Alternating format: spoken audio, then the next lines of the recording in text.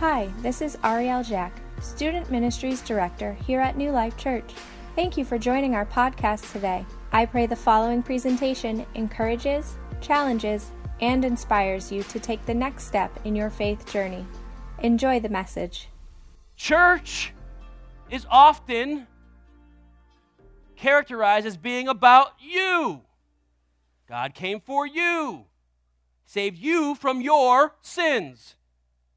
God loves you. Those are not wrong statements. But did you know that the church is not about you? It's not even about the lost. Did you know that? Well, our mission, right? That God gave the mission. The mission is to go into all the world. That's the mission, but it's not what it's about. The church, salvation, reality in a nutshell, is about bringing God glory. Today's going to stretch you. Here we go. The idea that God would go to such great lengths, becoming human himself, in order to save undeserving people sounds almost like a fairy tale, almost too good to be true. But it is true, and it's good news. John 1:14, this is our main text for today, says this: the Word became flesh and dwelt among us. The Word, go back 2 weeks, remember? The Word created everything that was created, right? This Word was with God at the beginning. And then the Word, the creative purpose of which God created all the things in the universe, became flesh and dwelt among us. This is important for Christmas. Jesus is literally God made flesh. God was not just a good teacher among many other teachers. He is actually God. We have to grasp this concept. According to C.S. Lewis in Mere Christianity, a man who was merely a man and said the sort of things Jesus said would not be a good moral teacher. He would either be a lunatic on the level with a man who says he's a poached egg, or he would be the devil of hell. You must take your choice. Either this was and is the Son of God, or else a madman or something worse. You can't shut him up for a fool, or you can shut him up for a fool, or you can fall at his feet and call him Lord and God. But let us not come with any patronizing notions or nonsense about his being a great human teacher. He has not left that open to us. The things that he said either make him who he said he was, or we have to reject him completely because he would be completely nutso. So C.S. Lewis saw this. He said, he either is the Word made flesh and dwelling among us, or he's not. You can't have, so many people this day want to cherry pick the moral statements of Jesus. Oh, he was a good teacher. He had good ideas, good thoughts. If we all just lived like Jesus, if we all just lived like Jesus, without Jesus being Jesus, we'd all be crazy. Paul says, if the resurrection isn't happened, we are, of all people, most miserable. We're liars. It had to have happened, really had to have happened. There have been heresies concerning the nature of Jesus over the history of Christianity. One of them is called Docetism. This is the idea that Jesus didn't really have a human body, just an appearance of one. Convenient. And was indeed only a spirit. This heresy undermines Jesus being born as a God-man, as well as his physical death and resurrection. It may seem impossible to some for the Son of God to actually dwell on the earth as a baby. It's a big ask. It's a big ask. I get it. It's a big ask. But I'm not asking you for it. God is. This is how he revealed himself. That's why we have to trust this book. Because this is how God has revealed himself to us. Otherwise, we're just grasping at straws. It's a big ask. Think about God. God, in all of us, all the God we talked about today, all glory to God, right? Needing to have his diaper changed. His nose wiped. His fingernails and toenails clipped. This is the God, this is how he revealed himself to us.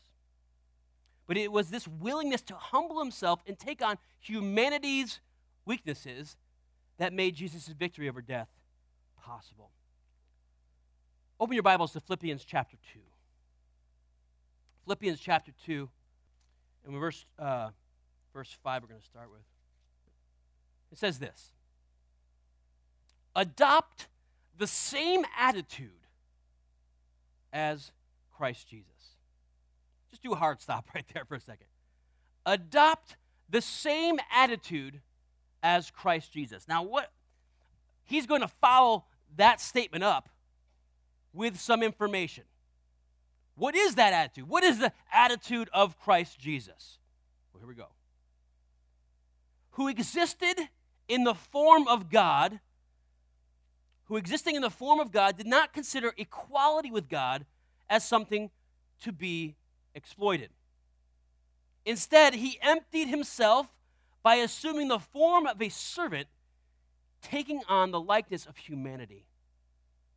And when he had come as a man, he humbled himself by becoming obedient to the point of death, even the death on a cross.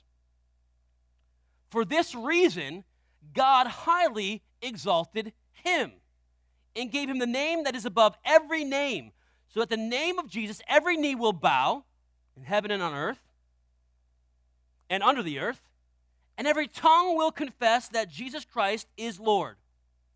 Now, we could stop there. That's a big thing. Every knee will bow on the heavens above, earth below, and under the earth. And they will say, Jesus Christ is Lord. But why? Next sentence. To the glory of God the Father. All that stuff that Jesus did, all the things that he was simply to bring God glory. Your redemption was done to bring God glory. The sacrifice of Jesus on the cross was to bring God glory. Have that same attitude as was in Christ Jesus, that everything that you do, everything that you go through, every trial, every victory comes at the point of giving God glory. How does your life give God glory? That's the attitude by which you should have. That's the same as Jesus Christ. Wow. Paul says that we are to have the same attitude as Jesus. Complete and utter commitment to the glory of God.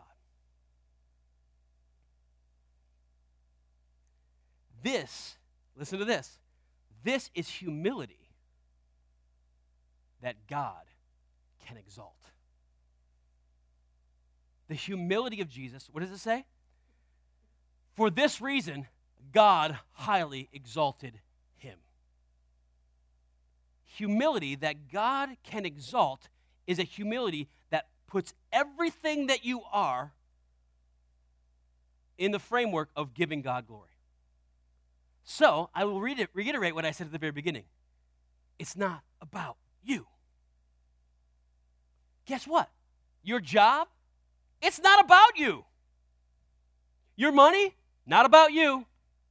Your kids, not about you. You're about them, but they're not about you. Your home, not about you. The struggle that you're going through right now, not about you. The sacrifices you have to make, not about you. When's the last time you got nailed to a cross? He said, even to the sacrifice, even to the point of death on the cross, and it was about the glory of God. Now reframe your struggle right now. How does your struggle bring God glory? Oh, if we could think about that, it would reframe the way we live. All right, let's get into Christmas. Luke chapter 2. Luke chapter 2, 6 through 22. And we read this verse last week, and we're going to kind of move past it. While they were there, the time came for her to give birth, meaning Mary. Then she gave birth to her firstborn son, and she wrapped him tightly in cloth and laid him in a manger because there was no guest room available for them. Right, Tom? Where's Tom? That's right. Amen, brother, right? Now verse 8 jumps in. In the same region, the region of Judea, shepherds were staying in the fields, keeping watch at night over their flocks. Then the angel of the Lord stood before them, and the glory of the Lord shone around them. And they did what every human being who's ever been revealed to by an angel or God has done. They were terrified. Can we just step back for a second? Talk about the presence of God is in this place. And that's true. But I'm just glad that we have the Holy Spirit. Because if we got this, we wouldn't be jumping around and we'd be flat on our faces like, oh my God, I'm going to die. We live in the age of the Holy Spirit working and living in us in a tender, cooperative way. Isn't that nice? When these people were exposed to the angelic and to the heavenly, their response was total terror. The prophets use words like this: I am undone. Like I'm a little nuclear bomb, an atom bomb. I'm just undone in the presence of God. Maybe we should have a little bit more. Maybe we treat God a little bit too familiar. Maybe we should have a little bit more respect and awe. Ever think about that? That's a soapbox that I'm not willing to get on today. Okay, here we go. They were terrified. Verse 10. But the angel said to them, don't be afraid. For look, I proclaim to you good news of great joy that will be for all people. Today in the city of David a Savior has been born to you, which is the Messiah, the Lord. This will be a sign for you. You will find a babe wrapped tightly in cloth and laying in a manger. Suddenly there was a multitude of the heavenly hosts with the angel praising God and saying, what did the angels say? What do they say? Glory to God. The angels are about God's glory. In the highest heaven, and peace on earth to people he favors. You see, when God gets glory, we get peace. When you glorify God with what you are, you get peace. We're going to touch on that a little bit more. When God is put in his proper place in your life, what is reaped? Peace. Verse 15. When the angels had left and returned to heaven, the shepherds said to one another, let's go straight to Bethlehem and see what has happened, which the Lord has made known to us. They hurried off and found both Mary and Joseph and the baby who was laying in a manger. After seeing them, they reported the message they had told about this child. They were told about this child. And all who heard it were amazed at what the shepherds said to them. But Mary was treasuring up all these things in her heart and meditating on them. The shepherds returned, glorifying and praising God. When you have an experience with God, you reflect his glory. It's not just a clever sermon title. Reflections of glory. They were glorifying and praising God for all the things they had seen and heard, which were just as they had been told. Back to John 1. John 1:14, our key verse. Ready? The Word became flesh and dwelt among us, right? That was the first part. And now we observed his glory, just like the shepherds. We observed his glory, the glory of the one and only Son from the Father, full of grace and truth. When God is glorified, you get peace, and you get grace, and you get truth.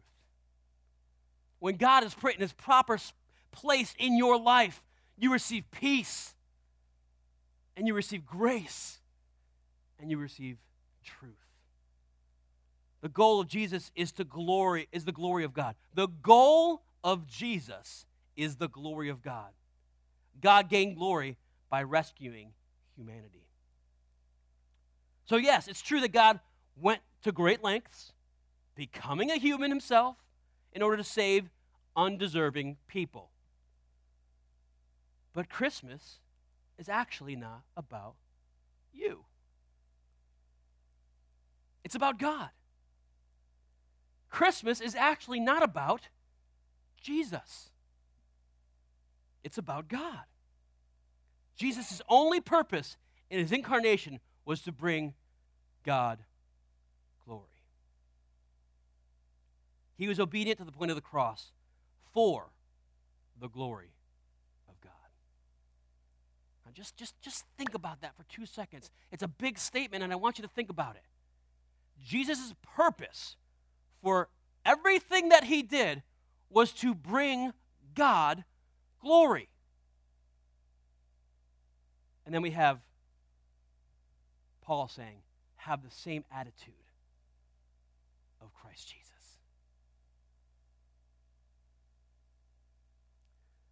John Piper puts it this way. The deepest reason why we live for the glory of God is that Jesus, the second person of the Godhead, acted for the glory of God. We are passionate about God's glory because Jesus is passionate about God's glory. The most glorious thing about God is that he is so completely, fully self-sufficient that the glory of his fullness, of his being, overflows in truth and grace for his creation. He's so he doesn't need us. He wants us. And he says, when you put me in my proper place, my glory overflows onto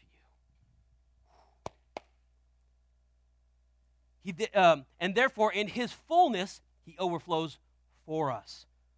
Such is the grace we receive at Christmas.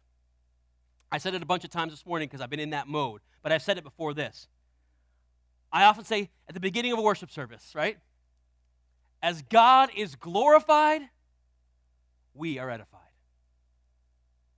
When we glorify God, we receive everything that he has meant for us. When we plug in, we are edified because we are plugged into the very purpose of our existence. But it's not just singing that glorifies God. Jesus' sacrifice on the cross was glorifying to God. No singing. Like Scott's wired for praising the Lord. He's wired to sing. When we were going through interview process with Scott, right? I said, what is your devotional life like? And he's like, I love to engage with worship music and just sing. I'm like, that's a pretty good answer for a worship leader. You get a sticker. He's wired that way. He sings. It's how, listen, that's not all. That's not everybody in this room. Think about the different things that are glorifying. We know in the life of Jesus that sacrifice is glorifying. Obedience is glorifying. Those two things often go hand in hand. In order to be obedient, you must sacrifice something. Looking at this word and saying, man, my life is not really lining up. In order to glorify God, I need to be obedient, and that means I need to get rid of some stuff. I need to sacrifice some stuff. That's glorifying. Men, godly leadership of your families is glorifying. Sharing the goodness of God is glorifying. Service is glorifying. Loving your neighbor is glorifying.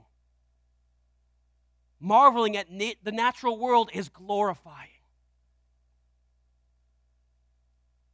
Being a godly money manager is glorifying. Working diligently as unto the Lord and not to man is glorifying. Being in fellowship with your Christian brothers and sisters is glorifying. Even if it's done in the backdrop of a football game. That was a good night. Good food. I'll take God's glory all day with that coming. Yeah. Do you see what I'm saying?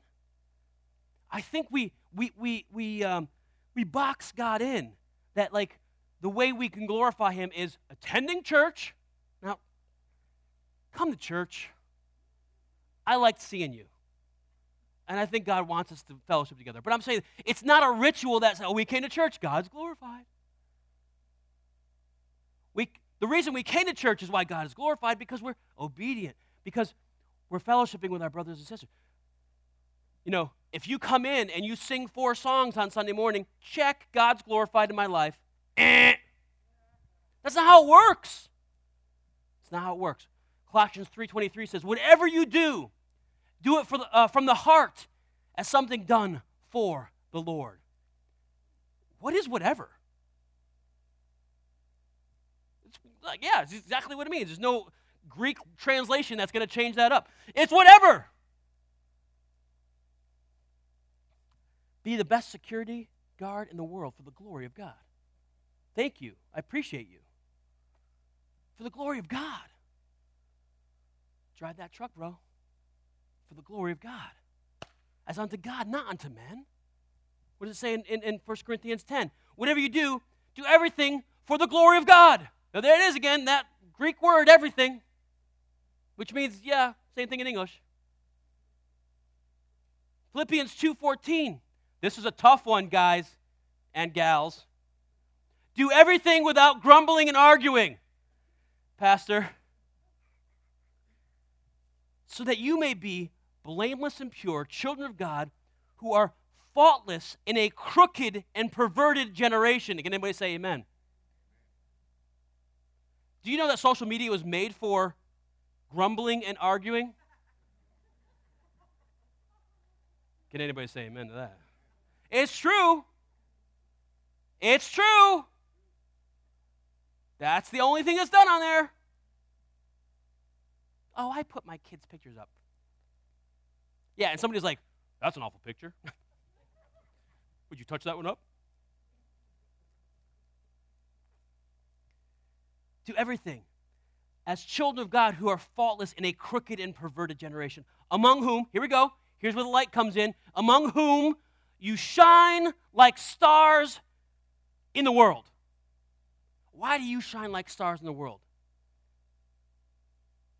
Winslow, I'm picking on you. You ask for it every week by sitting right there in the front row.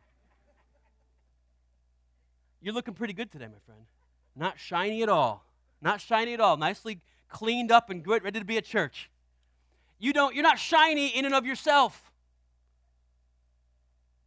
We are shining in the world because we reflect God's glory. You're shiny. You're shiny. When we reflect God's glory, not our glory. When we reflect God's glory, man, we shine. We're different. People go, something's different about that person. What is it? What is it about that person? Why is Gina so shiny? Right, Gina? Why is Gina? Well, why are they so? What's going on? Because it's different, and it reflects God's principles, God's values, God's love, God's whatever, ... That's what shines out in this world, because we live in a dark, perverse generation. And you know what's funny? The writer of Philippians, Paul, was not writing to the 21st century. He was writing to his own generation, which means that Solomon was right. There ain't nothing new under the sun. Every generation on this side of glory is, what is the words? Crooked and perverted. then we get the opportunity. We get the opportunity to shine like stars as we reflect God's glory. Oh, it's so good. That was Jesus' complete and utter motivation. That is why Jesus came to the earth. Now, I love this verse. I had a hard time choosing which verse was going to be the key verse. This one's good. 2 Corinthians 4:6. For God, who said, remember the first week we talked about it? For God who said, let light shine out of darkness. That same God, back at the beginning, that same God has shone in our hearts to give the light of the knowledge of God's glory in the face of Jesus Christ. What did Jesus say? If you've seen me, you've seen the Father.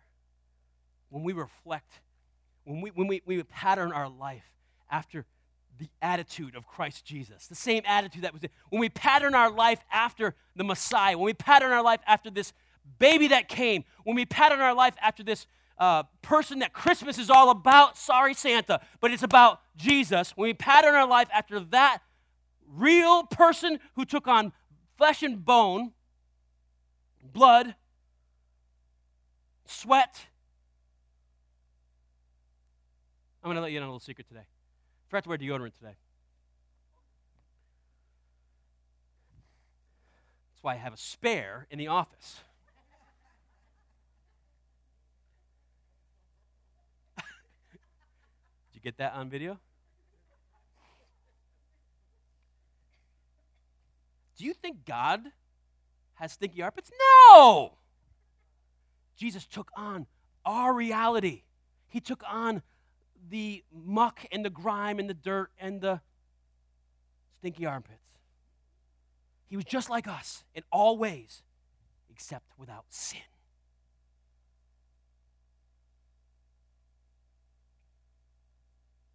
For God, who said, light shine out of darkness, has shone in our hearts to give the light of the knowledge of God's glory in the face of Jesus Christ. We can actually mimic and have the same attitude of Christ.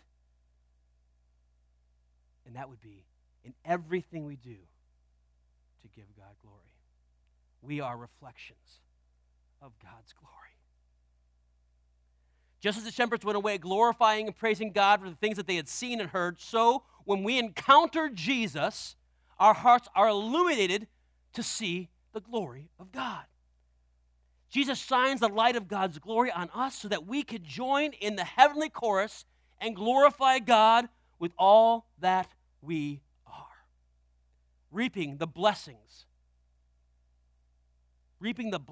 of the overflow of God's glory.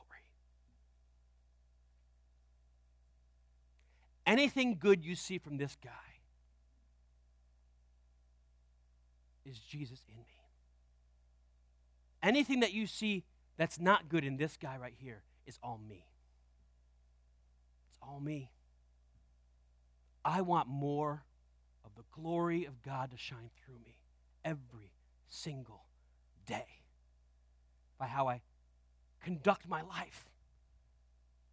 Everything I do in word or deed, I want to do it in the name of the Lord Jesus.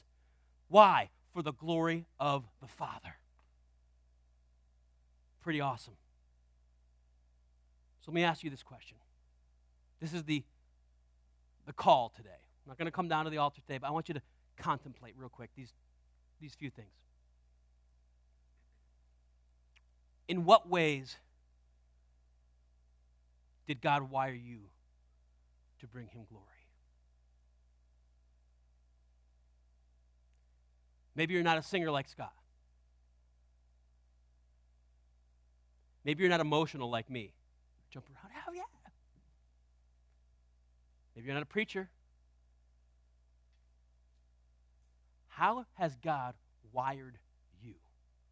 If your purpose on this earth is to bring him glory, how do you accomplish that? To the best of your ability. Now, there's a lot of mundane things that we can do, like just living our lives, but there's something special that you have. You have. That's different than I have.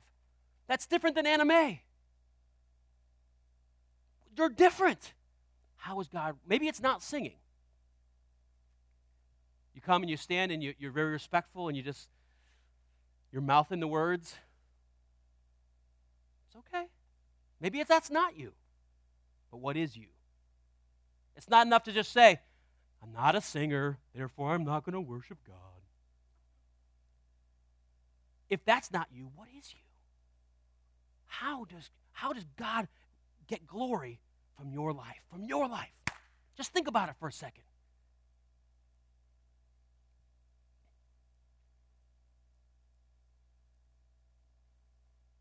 Whatever that is.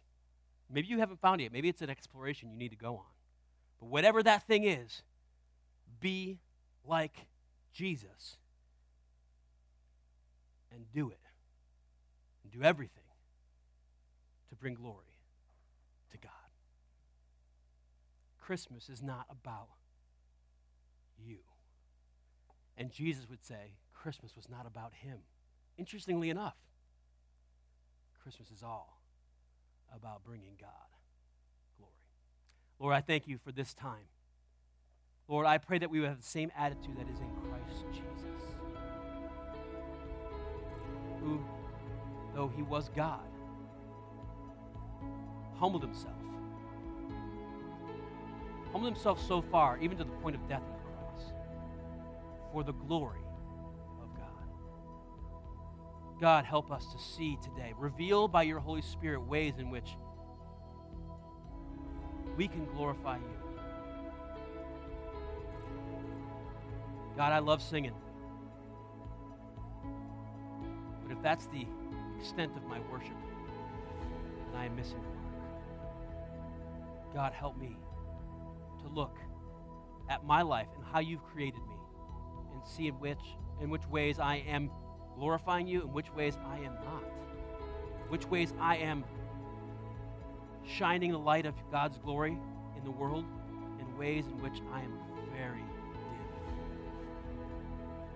And as a church, God, help us to develop into something like a lighthouse so that people are drawn to you as we reflect your glory. We ask this in Jesus' name. Amen. Amen. Hey, have a great week. God bless.